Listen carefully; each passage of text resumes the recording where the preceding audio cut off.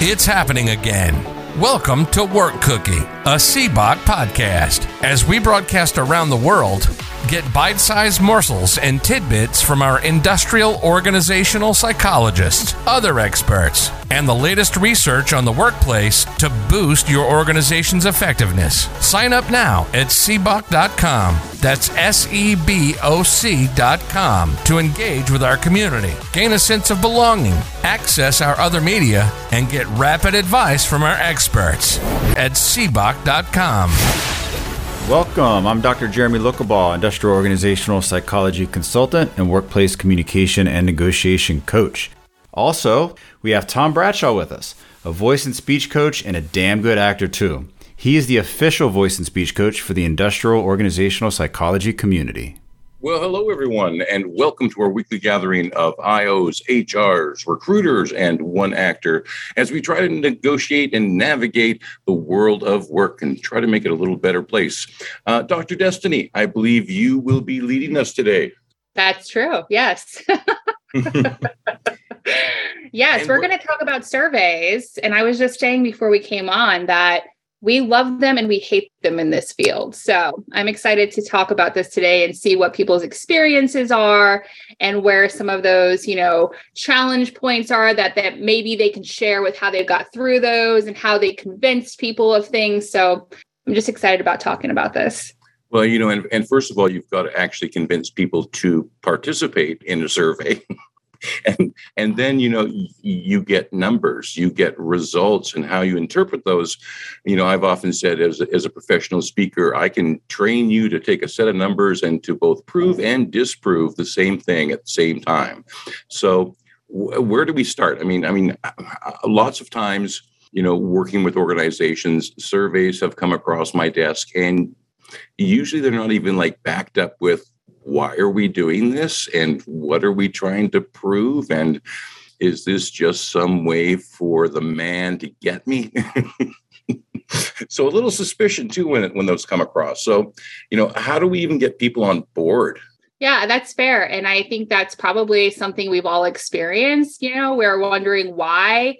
And that is part of the big picture here, especially as we're talking about how IO can come in and help and, make these processes better for you.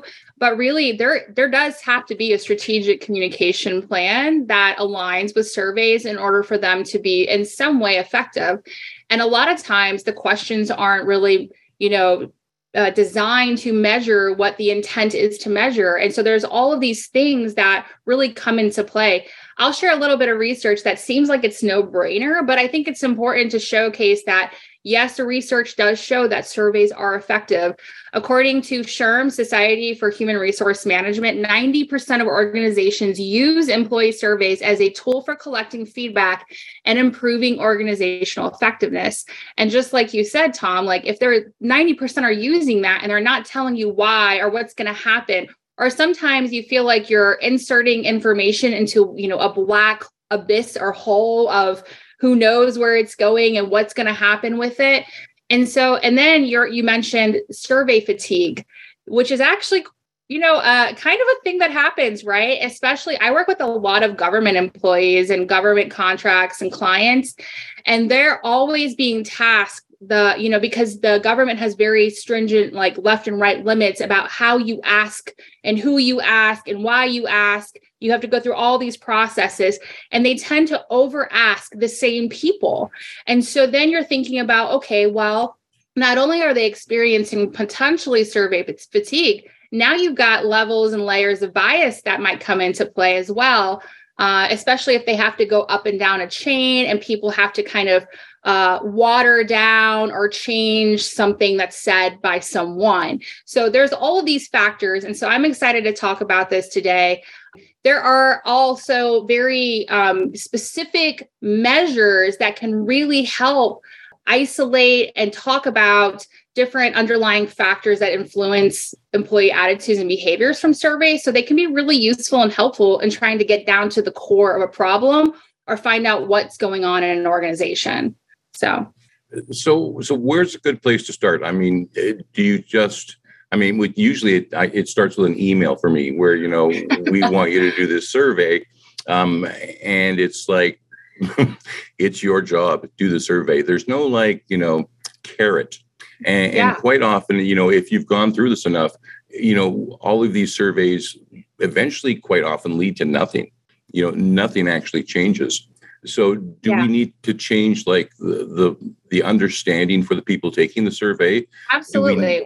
Yes. Yeah. I think what's important, what we mentioned earlier, is that there's got to be some sort of strategic communication plan about this, right? And so the first thing is establishing those clear objectives. I know that sounds, once again, like, oh, no brainer, Destiny, no brainer, Tom, but it's very true. You have to establish those and understand, clearly define the objectives of the survey and highlight how the alignment with organizational strategy and objectives is crucial for, getting what you want out of that survey. So yes, they're being used. They should be clearly identified. They should be understood about what's the intent, what's going to happen. And then on top of all of that, the most important thing about a survey, in my opinion, is that something happens quickly with results, right? So people are just, if you're not doing anything with it and it's not fast, then people are usually frustrated or they forget why in the first place, or, what the intent was. So it's really important to ensure that you're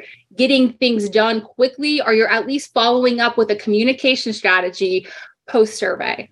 Yeah, it's a lot of times, nothing happens, and you need the follow-up as well. You've got to, be checking 6 months, a year down the line to see if things have actually changed. And if you've got a great story, it's great to see we've got lots of people in the virtual studio today. If you'd like to join the conversation, just raise your hand and we'll get to you. Linda Ann, I'd love to come to you next. Because I'm wondering, with your background in HR, what has been your experience with surveys? First of all, did you use them a lot? Did you find they were effective? And what was the process like getting people to fill them out? So, Linda Ann, I want to go to you on that one. Oh, there you are. So I have a fair bit of experience with this, and it was a couple of different situations. One, in the role of HR, it depends on the size of the organization. The two things that were most important for me getting things done and participation was making sure that the organization or your sampling is large enough so that any answers are not identifiable. That it must be in a situation where people feel that it's anonymous and safe. Because if your sample is too small, then the people reading the results can go, oh, I'm pretty sure that's from so-and-so. And that's not okay, right? People aren't going to feel safe in that. When leadership wanted to do the survey, one of the first things that I said to them was, okay, you get such and such answer. What are you going to do about it? Because if you don't have the intent to take action on the results, whether you like the answers or not, then there's no point in doing the survey. Because people are just going to say, well, the next time you survey, it's not worth it because nothing happens, right? I was in an organization that was over 2,000 employees, and they were very purposeful in the way that they did their surveys, and they would only do them once every 2 years because they knew it was that long to do a complete implementation of the results. Right. So that was a very thoughtful process, right? In that example, also, though, by the time the second occurrence of the survey had happened, we hadn't seen some of the results that we were looking for as employees. And so we took the time to identify how is it analyzed? So sometimes I would think that, communicating how the data is analyzed so people understand how we're going to use it and how to effectively communicate the information that they want to communicate through that survey is really important. So those are the first couple of things. The other thing, too, is really making sure that your questions are worded in a way that can be validated. And that's really key, because so often people will say, well, do you have a positive feeling about X and Y? And you can't really do that because you don't know if they're answering, is it X or is it Y? And so having the questions worded properly is super critical. Well, is there communication structure that should be followed when you're doing surveys? I mean, I've done surveys where I've been left in the dark about why we're even doing the survey. And then I've done other surveys where they're very upfront about why we're doing this. So do you need to have a communication strategy around surveys? Oh, I think that's absolutely key. I mean, why would you want to? You have to understand why you're even being giving this in the first place, and what the whole what the objective is. What the whole process is going to be that makes it worth someone's time. Because there's a whole trend for people doing what they call pulse surveys, where it's just one question periodically and so forth. But then there's other ones that are far more intensive, and you have to make it worth their time to complete accurately. Speaking of which, have you ever given out carrots for people to do surveys? Do the survey and we'll buy you a cup of coffee or anything like that? No, it's just been, we want your feedback because we want to make whatever it is better, right? So you have an opportunity to be part of improving the situation, whatever it may be. All right, but I still want a coffee next time I do a survey. Dr. Ariana, let's go to you. Good morning. Yes, I definitely agree with what's been said. I have also never given an incentive in an organizational setting. Research in a university setting often does have more incentives for participation, but in the workplace, like Linda Ann was saying, it's more about creating engagement and helping them to see how the survey results and insights are going to bring about a better workplace. However, so my last job, although I switched to a new position recently, my last job was all around culture assessment. So we'd go into an organization and help them do an organization-wide assessment, looking at many different culture elements like trust, leadership modeling, corporate ethics, things like that. And I do think that one of the biggest challenges is not necessarily the survey itself, but that communication back to the employees and then communication about what action items are going to be taken. And I'd be curious to hear from the group, but some common challenges that I see are leaders are hesitant to share the results with their employees. And so I think this goes back to the concept of trust.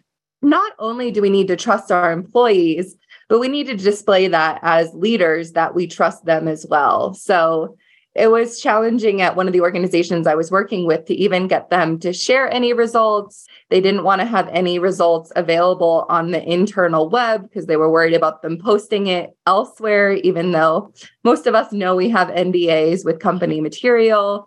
So it was pretty surprising. It was just a lack of trust in the employees and that they wouldn't go promote culture assessment results externally. But I was a little surprised by that because I thought it demonstrated a lack of trust on the employee side. So that's just one comment to throw out to the group. Yeah, I think that trust issue runs through a number of items when it comes to the relationship between employees and leadership. Dr. Martha, let's go to you. One of the things that we need to remember is that surveys are, after all, data collection tools. So we have to ask ourselves, or an organization needs to ask itself, why are you collecting this data? Now, as a trained researcher, my answer to data collection is you have to have a professional. You have to have someone who does this for a living. You have to have a PhD involved, people who are well versed in this. But today you can get a survey off the internet and run with it. And really, it's blind leading the blind. You have no idea what you're doing. You're forcing your employees to answer these questions. And then you really have no idea what you're looking at when it comes to the results. And so I caution people not to get caught up in the romance of surveys, because I think, there are people out there whose jobs is to sell surveys, and they will do a good job if they're good salespeople.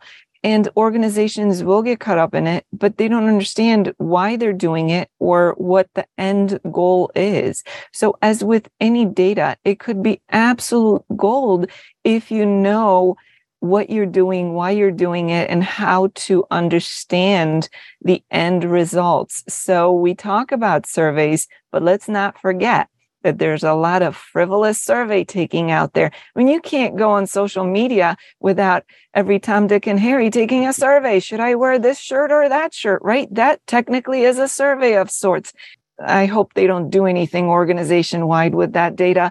But for real organizational surveys, we really have to take this seriously. I think just because they have become more available because of the technology and connectivity and Google and things like that we have, doesn't mean that they should be taken in a frivolous manner. So that's my comment on that. Yeah, it's like the old computer adage, garbage in, garbage out. You need an IO psychologist, and there's lots of them out there. So make sure you contact one or contact us at CBOC. We'd be more than happy to set you up with someone who deals specifically with surveys. Dr. Martha, while we have you here, I wanted to ask you about the view from the C-suite. How does leadership see surveys? I mean, we've heard from Dr. Oriana that, they're quite often not sharing the results. Do they even want to do surveys? Are they looking for something specific, or is it just checking a box? It really depends on so many things. It can depend on a culture. It can depend on the individuals within the C-suite. Some people don't want to know. They've been doing something for a long time and these specific ways. They don't want to change. They don't want to stir the pot. They don't want to figure out that there are any issues. They just want to retire. They don't want any trouble. Just get to retirement and somebody else can deal with it. Other people, there's a lack of communication within the organization, and it will go way beyond survey results. The most basic things will not be communicated within the organization. People will find out as a surprise. Maybe sometimes customers let them know. It really can be that bad where you find out from an external source of what's going on within your own organization. So there are so many things that come into play. Certainly trust. If the C-suite has a good understanding of why this survey is being administered and what is the end goal, what are we looking for in terms of the data to tell us, there may be things that don't need to be shared with every single employee because it's irrelevant to the day-to-day time at the office for every individual. But for those things that will make a difference, don't hold the cards so close to you. It's once you start making things secret or only available for the special chosen few, that's when things start to get you in trouble. That's where mistrust comes into place. And how do you know next time if people would even answer the next survey in a serious or honest manner? If you wasted their time and energy on taking a survey and they never heard anything about it, why would they bother? Whether you didn't do anything else with it or whether you don't trust your employees to share that knowledge, why would anybody involve themselves in a serious manner the next time? So there are so many things, and it could take one person within a C-suite to kind of ruin it for everybody else. Mm-hmm. So many things to consider. So as an IO or anybody who is engaged with an organization, that's just one more thing that the professional needs to know what will be done with this data. And that will give them an ability to advise further if necessary. That's great insight. And once again, that's why you don't want to waste your time, money, efforts just by winging it. You really want to consult with an IO psychologist and really bring the experts in, because the benefits of this information can really change the culture and the profitability of your organization. Rich, let's go to you. So something that Linda Ann said earlier that stuck in my mind, that the survey needs to be valid, right? So it needs to have validity within, the construct that you're trying to measure, right? And so I agree with what Dr. G was saying there, that, you need a professional to be able to help either choose or design whatever instrument it is that you're going to be using. We have some fairly valid and reliable instruments available, through the Mental Measurements yearbook, so there's one place that we can go to immediately to take a look at. And there are also some other like off the shelf, robustly validated instruments that can be used as well. And that, of course, you should be working with somebody who has experience with that and the knowledge of that. And that helps to build, I think, some of the trust among the people that are, taking those surveys too, is that this, I trust where this is coming from. I've heard of this, or at least there's some research or evidence behind it that says that this instrument works. And then just something else that popped into my head was that from an ethical standpoint, we do talk about informed consent, and although that is oftentimes implied within organizational settings, there is a debrief part of the research that often goes underutilized and overlooked.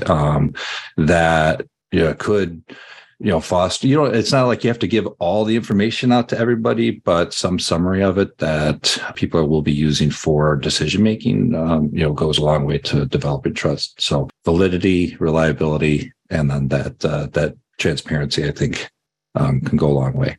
This is the first time I've ever actually had anyone mention a debrief on surveys. I mean, look, gray hair. I've worked with a lot of organizations. I've done a ton of surveys. I don't think I've ever done a debrief. I mean, what does that even look like? Well, I mean, I can put a link to this, but like Gallup, right? For whatever feelings anybody has on a Gallup poll, right? But they just released an employee engagement report, right? That was on Tuesday. I learned that from the Washington Post. Where was it? I don't remember. Wall Street Journal. Sorry, it was Wall Street Journal.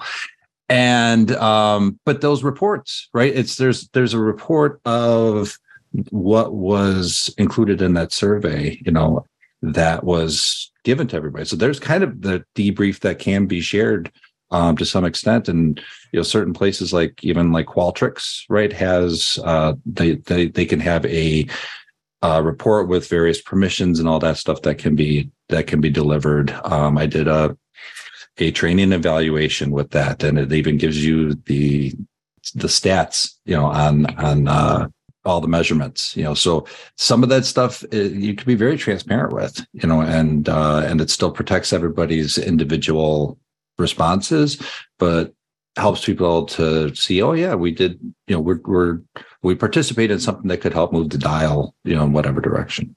Well, I like that a lot. Dr. Oriana, let's go back to you. I really like that as well. And I think that it often does not happen, but I think it's definitely in the cards for that to happen more often. I think it would be ideal to do kind of a pre and post debrief, where on the front end you say, we're going to be measuring 12 different facets of culture. In this assessment, we're going to be looking at trust and rewards and recognition and leadership modeling. And so people have a really clear idea of what the ask is from them and why you're asking. And then the back end, hopefully the debrief could also include that data. Like, we wanted to look at trust in our organization, and this is how we saw it score. And then one other thing I wanted to add to the conversation is really related to the fact that assessments are supposed to be insights that inform action. And this has already been touched on a bit, but too often organizations let themselves stop at the assessment phase. The executives are excited to see what is going on in their culture, how is it differing by department and geography, but too often they don't even plan or allocate a budget for implementation as a part of it, which I think should be considered. They're okay, well, we're going to spend $20,000 or however much it is on the assessment itself and people to help us with data analysis. But then I've been sad to see that I come back to an organization 2 years later and the assessment results have not been acted upon. They're excited to do it again because they liked getting the results on the front end. But I think that allocating funds equally for the implementation portion and having the knowledge in advance of taking the survey that you as an executive are going to have to consider the data and then make an action plan and communicate that to your employees and follow up. That is half of the assessment process. Do you think a lot of organizations, especially those who don't use an IO, are excited about doing surveys, but it's a little bit of you don't know what you don't know? So they don't really grasp the entire concept of what a survey can do. But once again, they're not considering elements such as, how you're actually going to implement things. They just want the survey. They just want the numbers. I think so. I think that's happening. I think if you're not from the iosphere, you might not understand, what that's going to entail. Or to be honest, if you're not in industrial organizational psychology and you find that you're low on trust and rewards and recognition, you may not know where to begin, but that's still okay as long as you're willing to invest in investigating someone who does know how to support. Otherwise, honestly, I hate to say it, but it's better sometimes not to do the assessment at all if there will be zero follow through. Like that is actually what leads to disengagement. Just like I get this annual engagement survey that you do nothing with. Like that's more like disengaging than anything. You're just ruffling feathers at that point. Yeah, exactly. Amani, welcome back. Let's go to you. Hi, thank you. I think I'm just going to be speaking as an employee here, not as a professional or anything, but I'm still going to say the same old saying that I usually say. I'm going to be lying on these surveys. I'll be lying on all the surveys that these organizations run around. First of all, designing the surveys, yes, by professionals is very much so needed. But if we're not having outsiders coming into organizations, I'm not gonna be truthful on that whole survey. You cannot tell me my manager, my supervisor is gonna send me a survey or even a self-reporting survey, and then you have them evaluate me as well. Then I have to debrief with them, and you think I'm going to be 100% with you if this survey is not anonymous. I feel like if the same people you're trying to tap into culture, what's going on with an organization, and if you're not having a good culture, a good culture within an organization, and you're having the same people getting into this whole survey and analyzing the data that is being collected, you're losing out on whatever objectives are for the surveys, because employees, I've faced a scenario whereby I had to be 100% on it and I got fired for it. So from then, I know I'm not about to mess around. I recently got a survey, self-reporting, and I went all the way. I was being neutral on it, and they're asking me, what's wrong? Why are you just being neutral on this whole thing? I'm like, am I about to tell you the answer? Because you're still my supervisor, and if I have a problem with you, how am I going to say that on the survey? How am I going to state it on the survey? I still want my job. That's the whole thing. So it's about just me having my job, working. I don't want to be anybody's friends here, and I go home. So you're still not going to get authentic, data. And I feel like if organizations just want the real data here, they just want the real information, they should just hire IO psychologists to just come in to do anonymous surveys.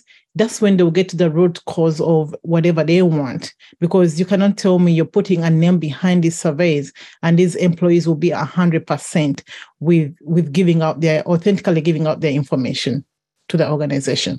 So my point here is, let's have IO psychologists come in, outsource these surveys, and just have professions design these surveys, and people who actually know what they're doing and who know how to navigate the whole process.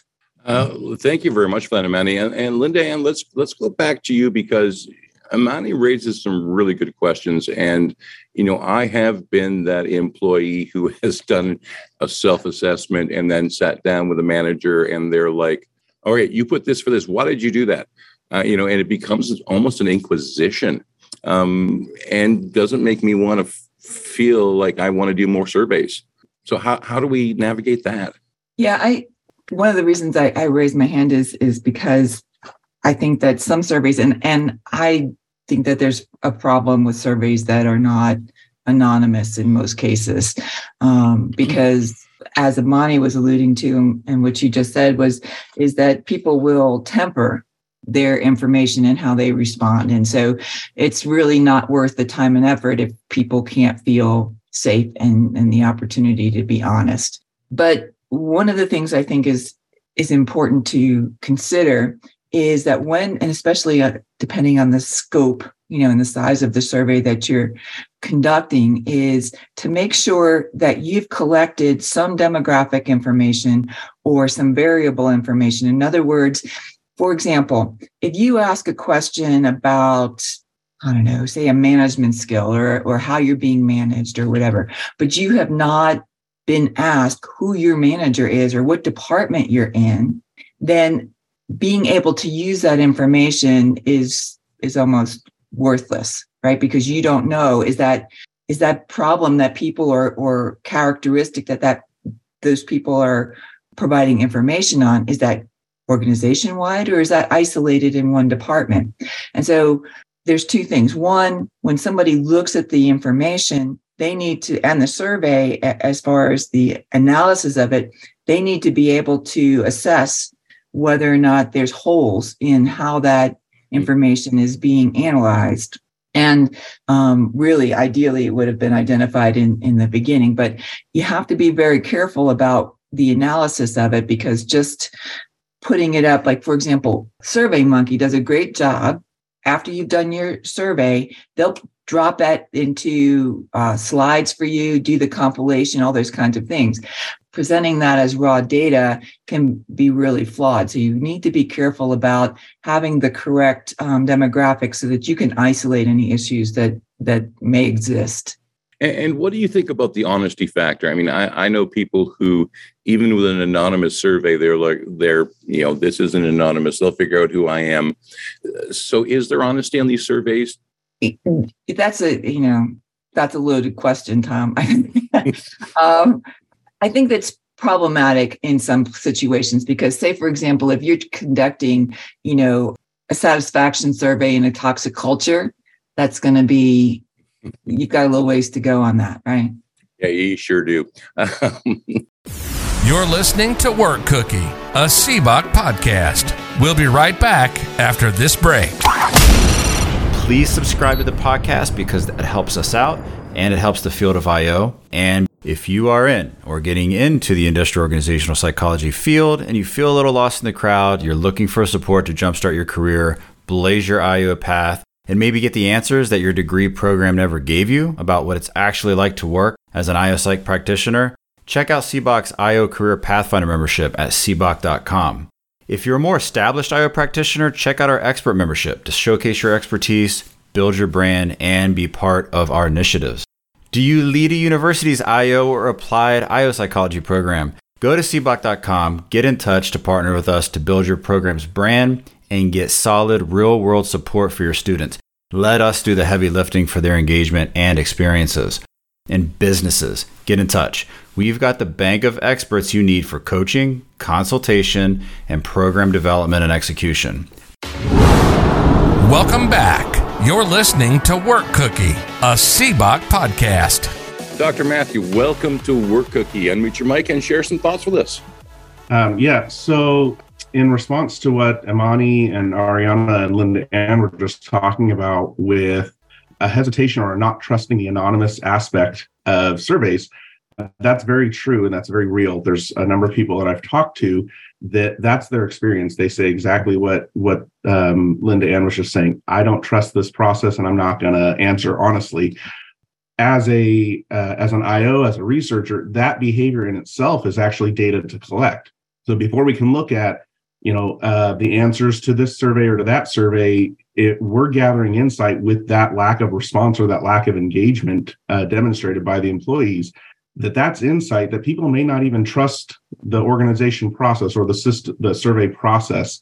So there's deeper issues that maybe needed to be addressed first, whether that's trust or engagement, disengagement.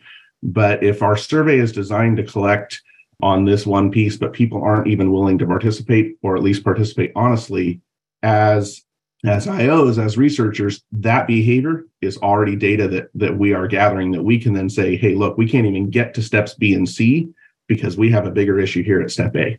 How often do you believe an IO goes into a situation where an organization is interested in surveys, but the first thing that you noticed is the culture and that has to be taken care of first before you can conduct surveys? Has that been your experience? I'm fairly new to the consulting aspect and going into additional organizations, but based off of past experiences and past organizations, some even within the organization, you have different teams that may be more inclined to answer honestly, whereas another team is either going to not answer at all, or they're going to answer C for everything to get it out of the way because it was a mandate, not an optional buy-in. So again, a number of factors that the behaviors that are demonstrated by the employees that are participating, there's a number of factors that the data that can actually be considered data to take a step back and say, well, what is going on to get the answers that we're getting? Because if we're getting a bunch of answers, but we don't know what they mean, let's take a deeper look as to why we're getting what's being demonstrated. Thank you very much for that. Dr. Martha, let's go back to you. We've had some excellent points being brought up that highlight just how important it is to have an organization work with a professional, someone who truly understands what they're looking for, what to look out for, because there are so many potential pitfalls in giving someone raw data. Giving raw data to an organization is a little bit like handing them the ingredients for bread and saying, here's your bread. Well, it's not bread. It's just some flour and water and salt and whatever. So when you think about what are we going to do as an organization with this data, forget that it's the shiny new object and it's something to check off on a list. Like Linda Ann brought up, if you have an issue, but you can't identify where within the company that issue is, or if it's company-wide, what good is that data at that point? If you have, let's say, a medium to large organization in terms of employees, but the organization has many locations, and those locations are pretty small.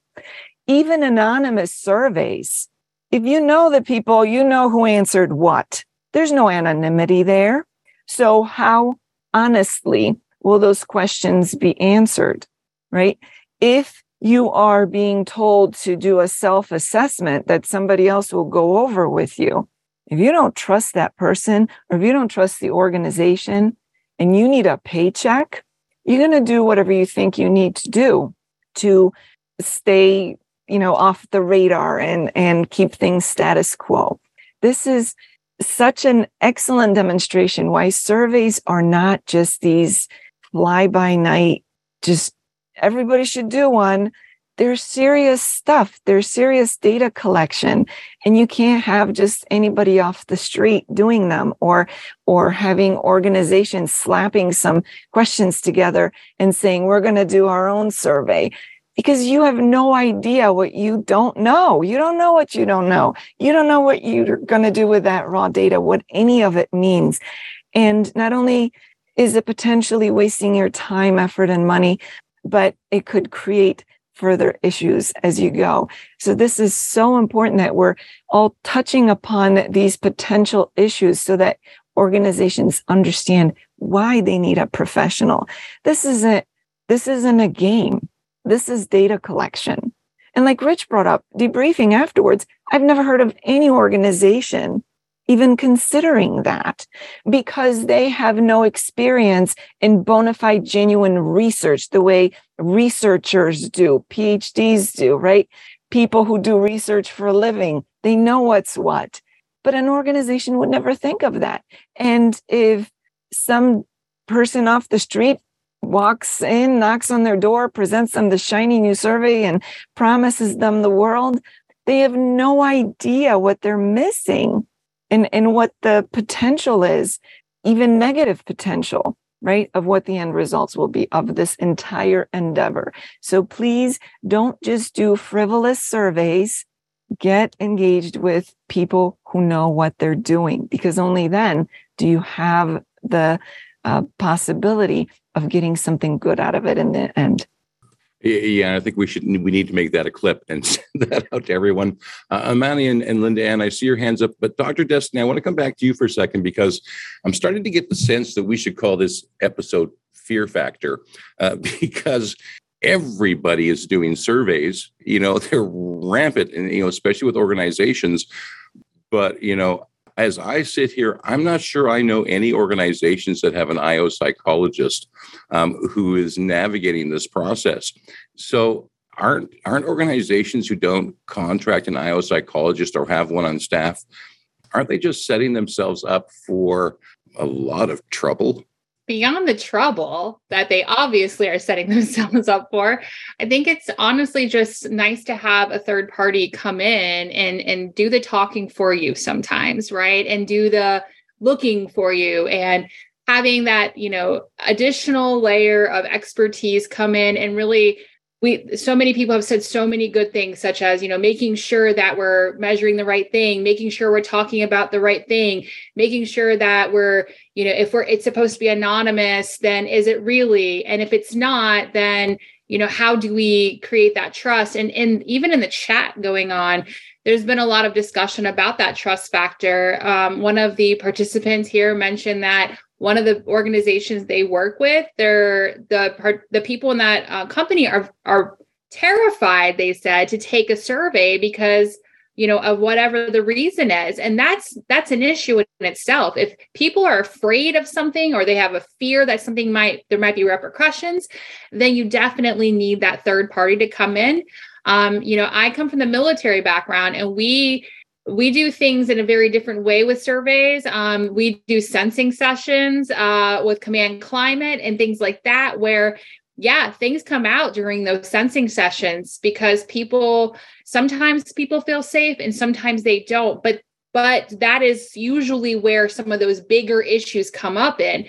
And so, and commanders, because of the tradition of that, have fear when those things happen too. So like the leaders are fearful because they know, like, oh, there's a sensing session coming up soon. We have a command climate survey coming up. And it's always this fear and, worry about what's going to happen. So having those third parties come in is really important to kind of settle and make everyone feel comfortable and safe as possible. This whole concept of psychological safety in the workplace, so crucial in this topic. As silly as it sounds, the surveys, there's so much truth in that. So it's important to just bring somebody else in who can do all that hard, icky work for you. And then you get to kind of ride the waves of, the kinds of implementations and things that they might suggest from that. And a little bit of advice to all IO psychologists who will find themselves in front of a group making a presentation and talking to people. Make sure you get yourself some presentation skills. I have recently sat through a number of workshops with people who were not presenters, and a 2-hour workshop where 15 minutes into it, the speaker has lost the audience, are just painful. In the longest 2 hours of your life. Imani, let's go back to you. Yes. So when I heard Dr. Martha saying anyone off the streets, I think I just wanted to be brutal by saying the promoted leaders sometimes who, are not qualifying to even be in those kind of like posts. They're more productive, but they don't know how to be the real leaders within organizations. They have them issue all these surveys. I kid you not, the guys, I faced this, they sent me a survey and they told me I have to put my full names there. And I had to do a debrief later with one of the, who was on my, who was just a normal employee who was promoted, and I had to do a debrief with them. At this point, they're asking me, oh, what's wrong? Why don't you want to really go or truthfully answer the survey? And I'm like, do you even know that I have masters in IO psychology? Do you really you want my feedback? I think you should have kind of like, gone one-on-one even with the employees and at least debrief them about this whole thing. So getting back to the point that Dr. Matthews said, that addressing the underlying cause, I think our organization should work well with proximity. It's very hard to hate from near when you're on one-on-one with somebody. These things that they all want to survey about could be picked up in one-on-ones, and then also group sessions. There's a little bit of sense of, safety when we are in the group. Okay, I think I know 2 or more 3 people feel the same way. I'm going to raise such and such an issue. And then we can now have the surveys Linda was talking about. When you're in the group sessions on Zoom, you can have the survey that they can drop in, and there you go, because you've just had a group session. You've all had these all cozy kind of like one-on-ones or group sessions, and then you drop in a survey. In that moment, there is at least a certain level of truth that will be, displayed out on the surveys. So I think these are some of the ways organizations, maybe if they're trying to dodge paying the real professionals, I feel like they should be kind of like leaning in with proximity in their way of issuing up these surveys, if they really want to at least next or close to authenticity in these surveys. Yeah, it's a little bit like giving a shotgun to a 2-year-old, which I wouldn't do. And I'm starting to think I'm not going to give a survey to a manager either. Linda Ann, let's go to you. Yeah, I wanted to, Amani gave me a perfect segue when she talked about the money people may want to save by not having some professional come in and do the setup for their survey or the conducting of their survey initially. And the thing that I wanted to bring up was for companies, since they speak the language of money, think about you decide, okay, we're going to put together this 10 question survey and we're going to run it through, SurveyMonkey, and we're going to get our data and it's all raw data. And you look at that and go, okay, here's our initiative, right? And we're going to spend money and we go down this path and we're going to do this initiative, and it completely flops, right? It gets nowhere. And it's because you didn't have the right questions to ask the right information, right? And get the results. So you spent all this money doing something wrong, right? And so I really wanted to emphasize how much that's going to cost you, not only in that initiative, but in the fact that people said, well, we did that, it didn't work, I'm not going to even spend my time with that next survey, and all the damage that doing a survey wrong can cause, I think is really important for companies to think about before they even try to do that first survey. Let me ask you this, Linda Ann, because a lot of organizations have training budgets, which they have to spend. But it doesn't seem like now I want an IO psychologist actually telling me where to spend that money, because I think it's true where, I've got this money to spend and I'm going to do some surveys. But we don't think of the follow-up after the survey when we're looking at that budget. So is that money for training being spent wisely right now? I have a strong opinion about that. And I think often it's not being spent well because there's no continuity in a lot of the training that's done. There's no consistency and continuity. It's the whole one and done thing is not, effective in creating change and seeing changes in behavior and getting the results you're looking for. There's a lot of shiny objects out there when it comes to training these days. Dr. Martha, let's go to you. I wanted to go back to a couple of things that you said, Tom. At the beginning, you had mentioned that data or interpretation of data can be subject to, let's say, an agenda sometimes, or, well, whatever else we want to call it. And then the other idea that everybody seems to be doing surveys. It made me think of surveys being used for marketing purposes. Think about every commercial out there that you've heard or watched, that 3 out of 4 doctors want you to use this drug. 3 out of 4 dentists want you to use this product. Do you really think that there was a study of 4 doctors and 3 of them said this and the one lost soul didn't? Of course not. But they're presenting it as though this was research data. Therefore, if you have any brains, consumer, you should say, you do what we say. So it's so important to remember, what is the purpose of this survey? Everybody's doing surveys. It seems like it's the thing to do, because if we're doing surveys as an organization, that means we're listening to our people. No, it doesn't. It doesn't mean that at all. You don't even know if you have true answers. You're just doing surveys.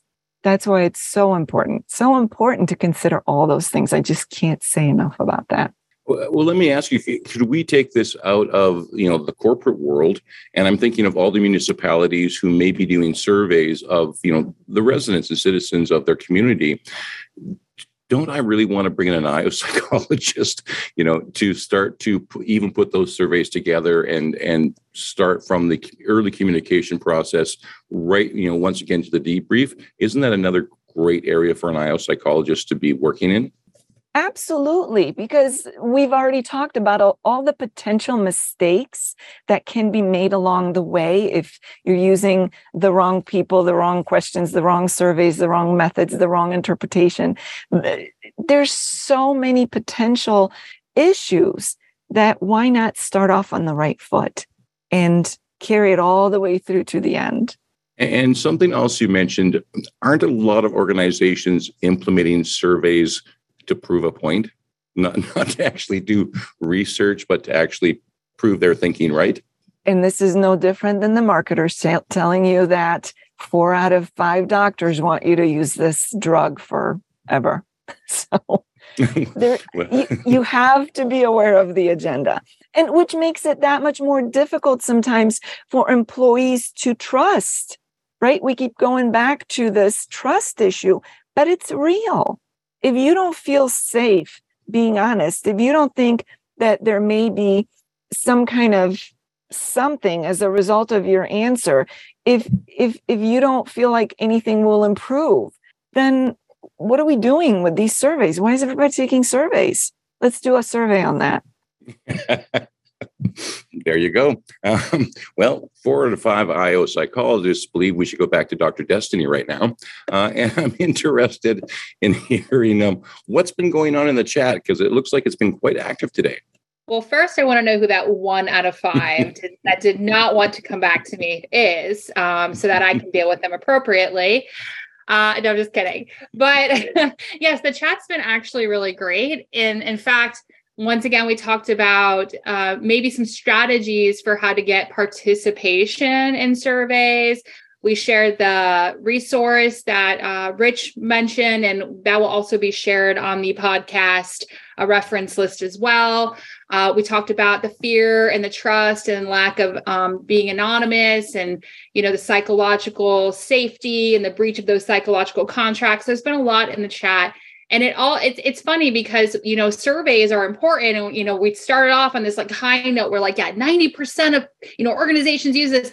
And the whole time it has been a little fear factory, hasn't it? It's been more like, well, I'm, scared and I don't want to. And these are the repercussions that I've had to deal with. And so I feel like, to be honest, it's really important just to drive to home, like you've said many times, Tom, bring somebody in from the outside and do this quote unquote dirty, scary work for you. And that way it's just better to get whatever you're looking for. And so it's not super biased. One of the things we didn't talk about was the simple thing, in the military, we call it KISS, keep it simple, stupid. It's really about taking, and using very basic jargon and language, for example. Sometimes people want to throw in all these, words and things that's well, I don't even know what that means. And I work with an organization, and recently they did a survey and they were leaving the answers open-ended. And I was I was terrified. I was don't do that. I said, when you do that, you're opening a can of worms. And guess what happens? A can of worms. And also because not a lot of people really understood the question itself. So there was all kinds of random things. And for somebody who's trying to analyze data like that, it was interesting and it was entertaining, but it was hard from a scientific perspective to try to give them actual feedback, because what they were complaining about, because that's what most people will do in a survey, was nothing about the topic at hand. So we had to go down all these little rabbit holes, and he wanted to explore. And so those are the kinds of things that will happen if you are not careful about the way that you approach with caution. So if you're with us today, or if you're listening to the Work Cookie podcast, what you want to do is send this episode to the person in your organization who is conducting these surveys, and then hire yourself an IO psychologist. Speaking of IO psychology, boy, things at CBOC are starting to get busy and exciting as we head towards August and the online convention. So what's up, Dr. Destiny? Yeah. So for all of those who are listening who don't know, CBOC officially declared August is IO Psychology Awareness Month. So August is IO Psychology Awareness Month. What does that mean to all of you? It means that you will be sharing post information, anything you can about why you should hire an IO psychologist in your organization. And it all stemmed from last year. I started a series of posts and many of them became viral. And so I worked with Jeremy, and he was like, let's make this official. And so we did. We established that as August. And so I'm really excited about it. It's really great for our field, because what do we all get challenged with? The misbranding and misunderstanding of what we do. And so use August. If many of you are afraid or are unsure about how to go online and have a social presence, use August as that opportunity to start just stepping out and sharing and talking about it, and really just helping others understand what it is that our field can do. I even talked to somebody yesterday who was trying to get their PhD in IO. And it was so interesting. They even had so many misconceptions about the field because of what certain programs were focusing on as far as research. And I said, no, it's so much broader than all of those things. So even people who are prospective, students are having challenges trying to understand. So let's use August as that month. And with that, the lead-in is the 3-day event, which will be from August 10th to 12th. It's virtual. It's free. You can be IO. You can be applied. You can be anybody. You can be an HR. You can be anybody. Please come. There's a lot to learn. It's not specifically just for IO, but it's going to be targeted towards the IO community in many ways. But there's lots to learn. And we even have an opportunity for you to walk away with a micro-credential that you can showcase as a skill in your on your platform and on your LinkedIn. So lots to do there. And the next couple of weeks of conversations will be pretty heavy IO-y, I would say. I think next week we're talking about developing and implementing competency frameworks. And then we're going to talk about implementing workforce analytics and data-driven decision-making.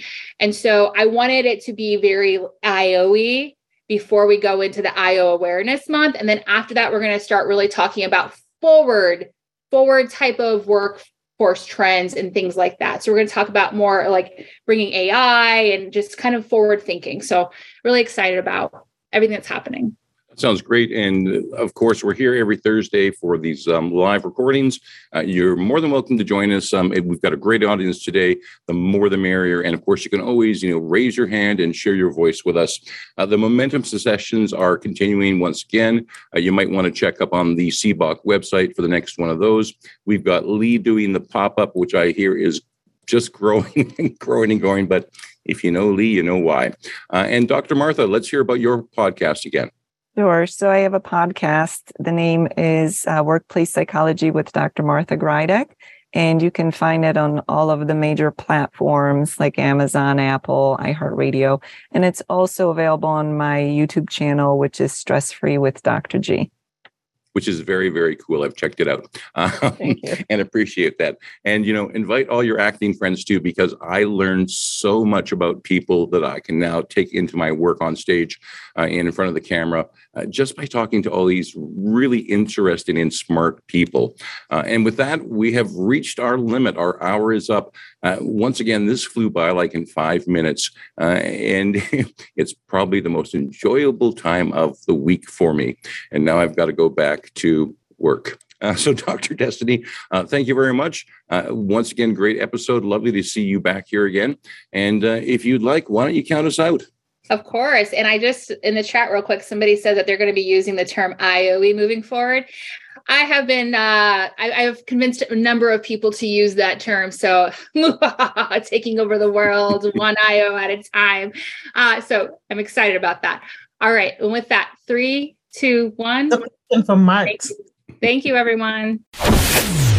Thanks for listening to this episode of Work Cookie, a CBOC podcast. Don't forget to sign up at cboc.com. That's SEBOC.com